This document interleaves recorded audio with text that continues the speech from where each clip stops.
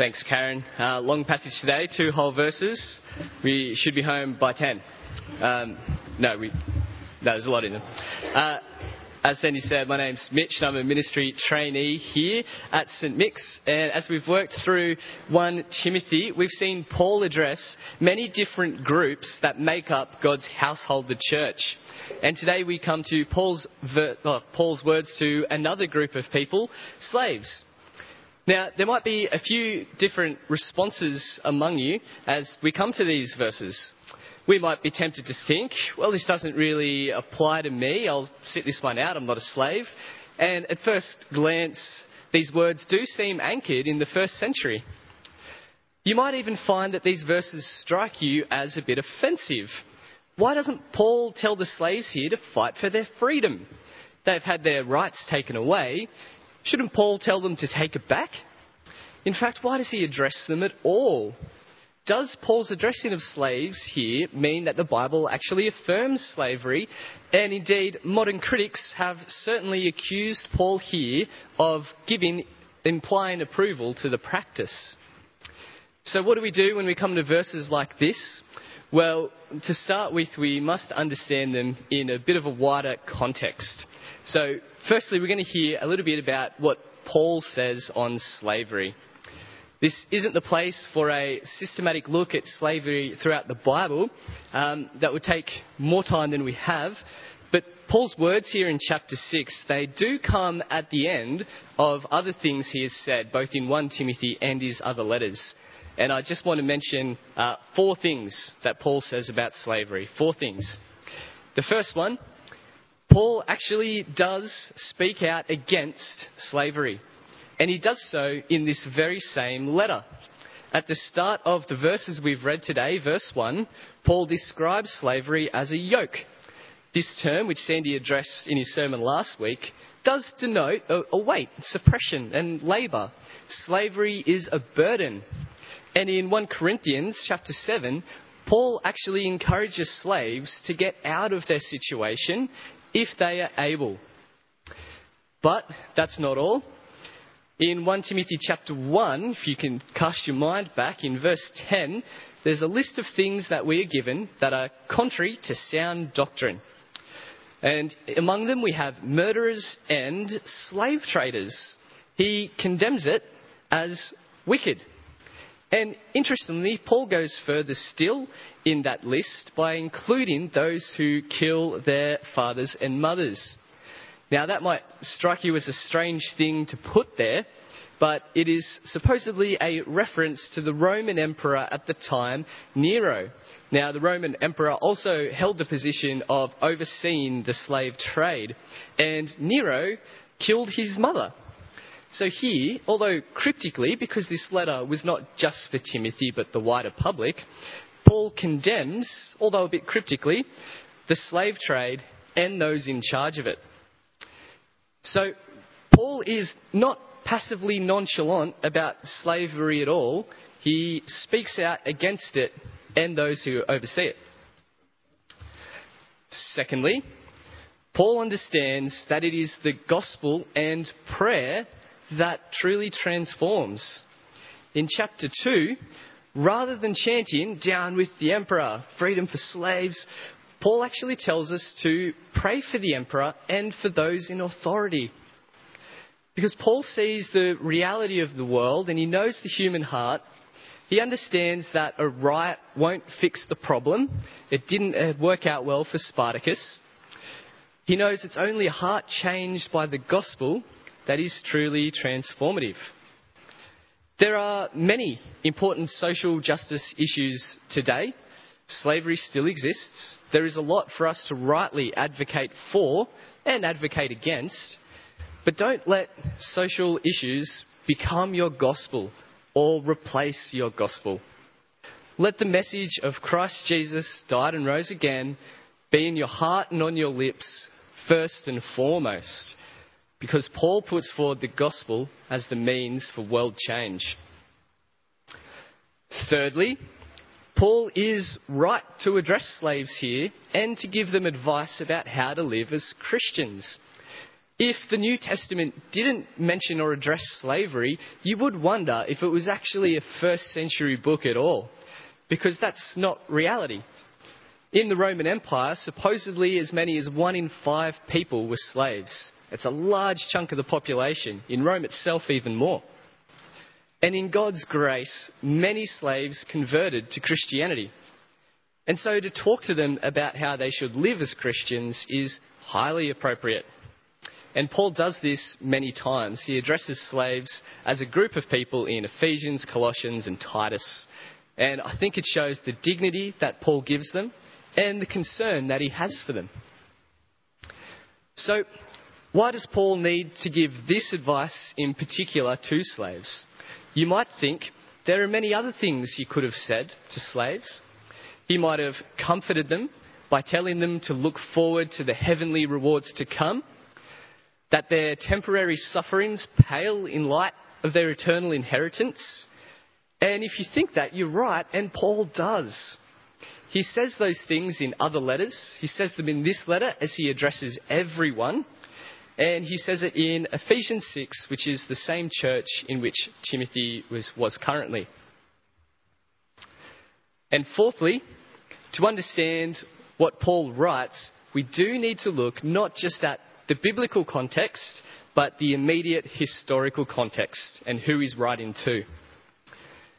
So it appears a conflict had arisen in the Ephesian church between the newly converted slaves and their masters, brought about through false teaching and misunderstanding.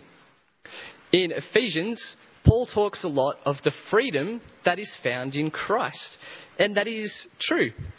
But the slaves saw their freedom in Christ as meaning that they were no longer slaves in any context. They were now free from slavery as well, despite Paul spelling out the contrary in Ephesians 6. So they thought their freedom in Christ meant freedom from their earthly obligations and responsibilities, that there was now no earthly submission needed. And that's not a new idea. This same idea of warning Christians not to abuse their newfound freedom in Christ is addressed at least 3 other times in the New Testament, although for varying reasons. In Romans, 1 Corinthians and 1 Peter, for example. So Paul is writing to challenge this misunderstanding. Becoming a Christian does not mean our earthly situation no longer matters, or that we are now free from all responsibility. It certainly doesn't mean that we seek to be free of authority and structure and hierarchies. That seems to be what some people today think will fix everything, but it hasn't and it will never work. In fact, in all probability, a large portion of Paul's audience lived as slaves for their entire lives. And nowhere in the Bible does it promise you a perfect, responsibility-free life if you trust in Jesus. What a dangerous idea that is. Just look at the examples we are given of those of faith in Hebrews 11, if you don't believe me, or look at the lives of the disciples or Jesus himself. While thinking about this freedom in Christ, I had a terrible premonition. I was thinking of my son, Miles, coming to me and saying, "Sorry, Dad, but you can't tell me what to do anymore because we're actually equal in God's eyes. I have freedom in Christ, and so I don't need to listen to you anymore." That's very scary. I would also be very impressed because he's 3 and that shows high-level thinking and vocabulary that I didn't know he'd have. So I'd be amazed. But he would still be going to bed on time. But it's worth us actually questioning, why is this? Why doesn't freedom in Christ mean freedom from earthly responsibilities?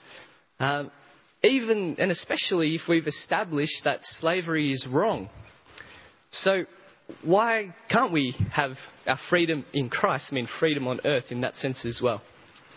And the reason is very clear. It's in verse 1 for you. It's all for the sake of God's name. Verse 1, All who are under the yoke of slavery should consider their masters worthy of full respect, so that God's name and our teaching may not be slandered. So this is Paul's big concern, that God's name and our teaching is not slandered and not spoken poorly of. And this is actually the idea that has united all of 1 Timothy. Christians must honour others because that in turn honours God. It all comes back to the church as the household of God, our series title. This household has the responsibility, we are told earlier in Timothy, of being the pillar and buttress of the gospel out in the world. So what the world sees of God, they see through the lives of his family, the church, which is us. The "so that" in verse 1 shows that the purpose of Paul's concern was to prevent the misbehaviour of the slaves by covering Christ with disgrace. Paul's great concern was for the glory of God. Now, this makes sense, I think. I grew up in a small country town, a wonderful town where everyone knew everyone, and people knew you mostly through your parents. And it might sound strange, this is true. As a child, I was asked what my last name was far more than I was ever asked what my first name was. To the point when people asked me what my name was, I'd say, it's Walker. And occasionally I'd have to go, sorry, Mitch. It's a thing. And I knew that what I did would be associated with that name and with my parents. And what scares you at school more than getting a detention is having your parents rung. Not that ever happened to me. Not one. And thankfully, in the town I grew up, there were actually a few different Walker families. So I knew that if the situation called for it, I could always temporarily associate with another family. To spare my parents, it's for a good reason. But we can't do that with Christ, can we? When we bear Christ's name. So if slaves who had been converted all of a sudden became disobedient, stopped working, or broke the law by running away, what does that show us about Christ and his gospel?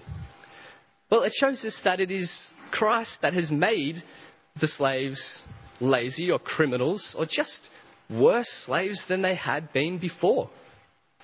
The goal of slavery, or your slavery, should be to glorify God's name through your conduct, first and foremost. And while preparing this, I just kept coming back to Joseph and his example.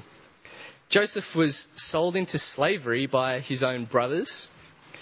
And when he was sold to Potiphar, we read in Genesis 39 that Potiphar saw that the Lord was with Joseph. He recognised it. And we read that Potiphar and his household were blessed because of this. But we also see here that material blessing is not the motive for Joseph's behaviour, and it's not the inevitable consequence either. Because if we keep reading, soon after, Joseph rejects Potiphar's wife's advances and he ends up in jail, an even worse situation. But as the story progresses, I hope we can see a pattern emerges. Regardless of the injustice of his situation, Joseph served the Lord. And in every instance, that made those around him think well of the Lord. Eventually, it led to Pharaoh heeding the word of the Lord given to him in a dream, and that led to provisions for his kingdom during a severe famine. All because Joseph had been a faithful servant and a slave.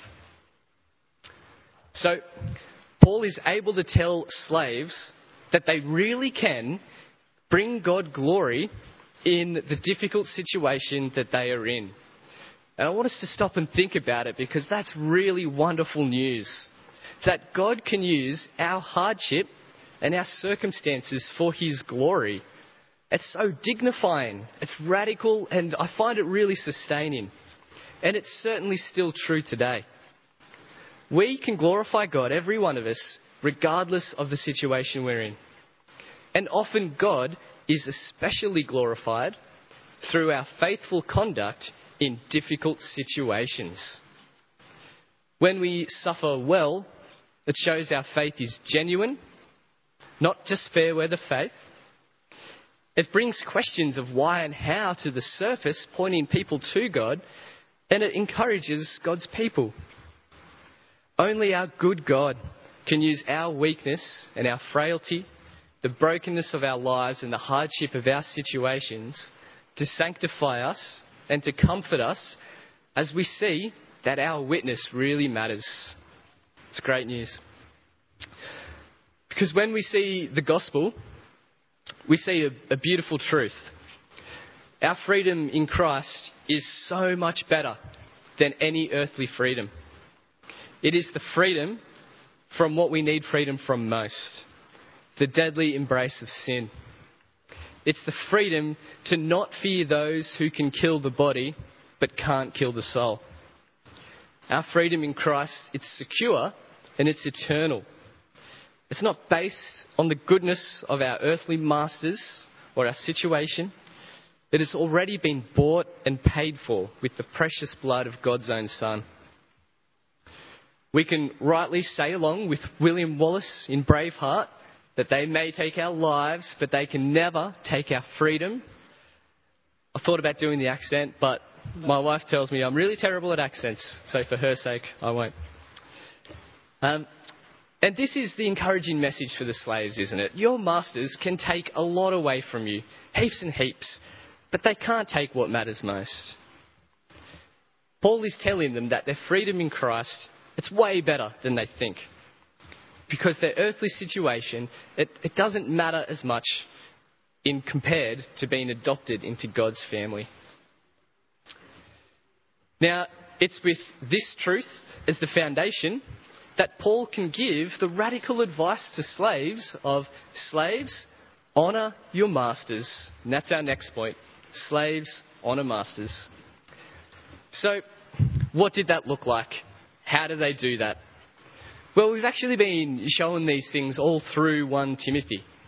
We were told to honour widows by caring for them, to honour elders by respecting them and not accusing them baselessly, to honour our teachers by listening to them, by honouring the young, by respecting them, and our elders by treating them as mothers and fathers. And we honour our master quite simply by working well through obedience, diligence, integrity, compliance. These were the characteristics of a good slave. Now, we are told in the Bible so many times to proclaim the gospel with words. Now, we should be doing that and looking for opportunities all the time. The gospel is a spoken and a written thing. Jesus himself is called the Word. We should absolutely do that constantly. However, I wonder if you have ever thought about your attitude to work or your work ethic as evangelism. Because I think the implication here is that it is. And this application, by extension, is for us here today. It is not a direct line from being a first century slave to a 21st century worker, but there is a lot for us. Do our attitudes and our efforts at work affect how those, particularly our masters, view us? Yes, they do, absolutely. And do your bosses, do those around you know that you are a Christian? Well, I certainly hope so. And so the application for us is we too must be careful not to give a bad impression of the Christian faith through poor work ethic, laziness, not giving our bosses, our masters, due honour. Because just like the slaves in the first century, we are part of the household of God too. So do you apply yourself and give honour to your boss, even if they are extremely difficult? Take my situation, for example. My current boss is very difficult. That's okay. Sandy doesn't go to this. No, he's not. Sandy's wonderful. I'm really sorry. I couldn't help myself. Sorry. But this is what we hear in the Bible. Peter writes in 1 Peter, "Servants, be submissive to your masters, not only to those who are good, but also to those who are unreasonable. Our attitude should not be dependent on external things and whether our boss is good or bad. Now, an important caveat here. Some of us are in an extremely blessed situation.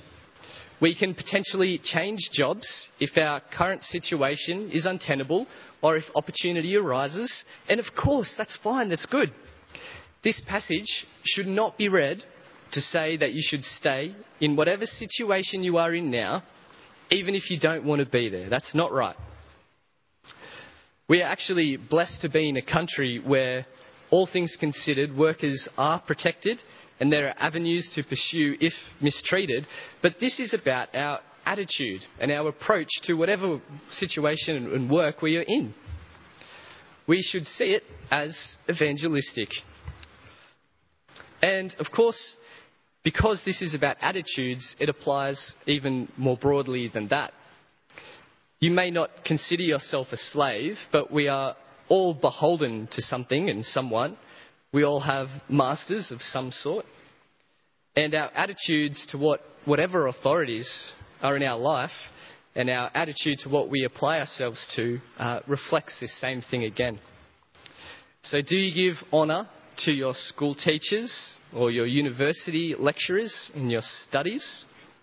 Do you give honour to the state and federal government by obeying laws, by being honest in your dealings?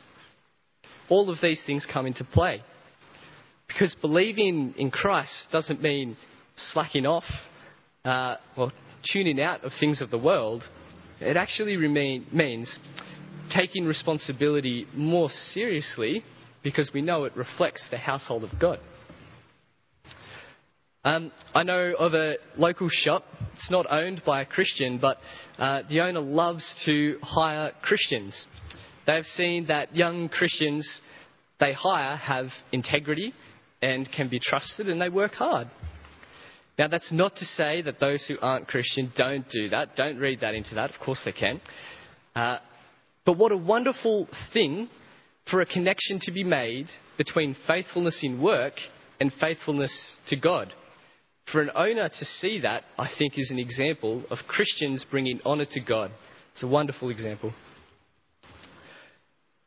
And then we get to verse 2, where we are told that this applies especially for Christian masters. So it seems that it wasn't just the slaves of non-Christian masters who were abusing their freedom, but actually those with Christian masters. I'll read verse 2. Those who have believing masters should not show them disrespect just because they are fellow believers. Instead, they should serve them even better because their masters are dear to them as fellow believers and are devoted to the welfare of their slaves. So slaves are not to take advantage of their Christian masters, thinking, we're brothers, they can't tell me what to do, or he has to show me grace, or he'll forgive me so I don't need to do. It's actually quite the opposite. Knowing that your master is also your brother should mean you go above and beyond for their sake. Should mean you really care for them as a brother and want them to do well and succeed. Again, for the sake of God's name. It's all linked. You are co-workers in Christ. Work as if working for the Lord. And in verse 2, there's actually a word for masters or those in authority as well. It doesn't let them off the hook. It says, it assumes that the masters are devoted to the welfare of their slaves. Now, it doesn't say if they are. It assumes that if you are a Christian master or a Christian boss, you are devoted to the welfare of your slaves. The gospel is transformative to everyone, and you are equal in God's eyes. Those under you are your brothers and sisters. So of course it's reversed. And if you are a Christian in a position of authority, you are called to look after those under you, to be devoted to their welfare, and in this way work together for the Lord. Well, to finish, I wanted to finish by pointing out that the language of slavery is actually used a lot symbolically in the New Testament. And often slavery imagery is used to explain the gospel, because we are told that no matter what, we are a slave to something. We are either a slave to sin or a slave to righteousness. It's not slave to sin, nothing. It's slave to sin or slave to righteousness. But we also read that the wages of sin is death, while Jesus says in Matthew 11:28 that his yoke is easy and his burden is light. And it's easy and light because Jesus has already done the great saving work that we need to bring us into the household of God and in relationship with him. In 1 Timothy 2, Paul writes that Jesus gave himself as a ransom for us to buy us out of slavery. So what does it mean then for us to be slaves of righteousness? Well, I think we can do no better than look at the example of Jesus again. Mark 10:45 records that Jesus came not to be served, but to serve. He was righteous. He was in very nature God, but he made himself nothing, taking on the very nature of a servant. And he willingly submitted himself to a far greater injustice than slavery. It was the greatest injustice that ever happened. Death, despite never sinning in action or thought. All for you and all for the glory of God. So, believers, use your freedom to serve. Use your freedom to serve well, so that our Lord's most holy name won't be slandered, so that the truly transformative truth of the gospel can go out meaningfully into the world, and so that the household of God may grow as we await our eternal rest in heaven.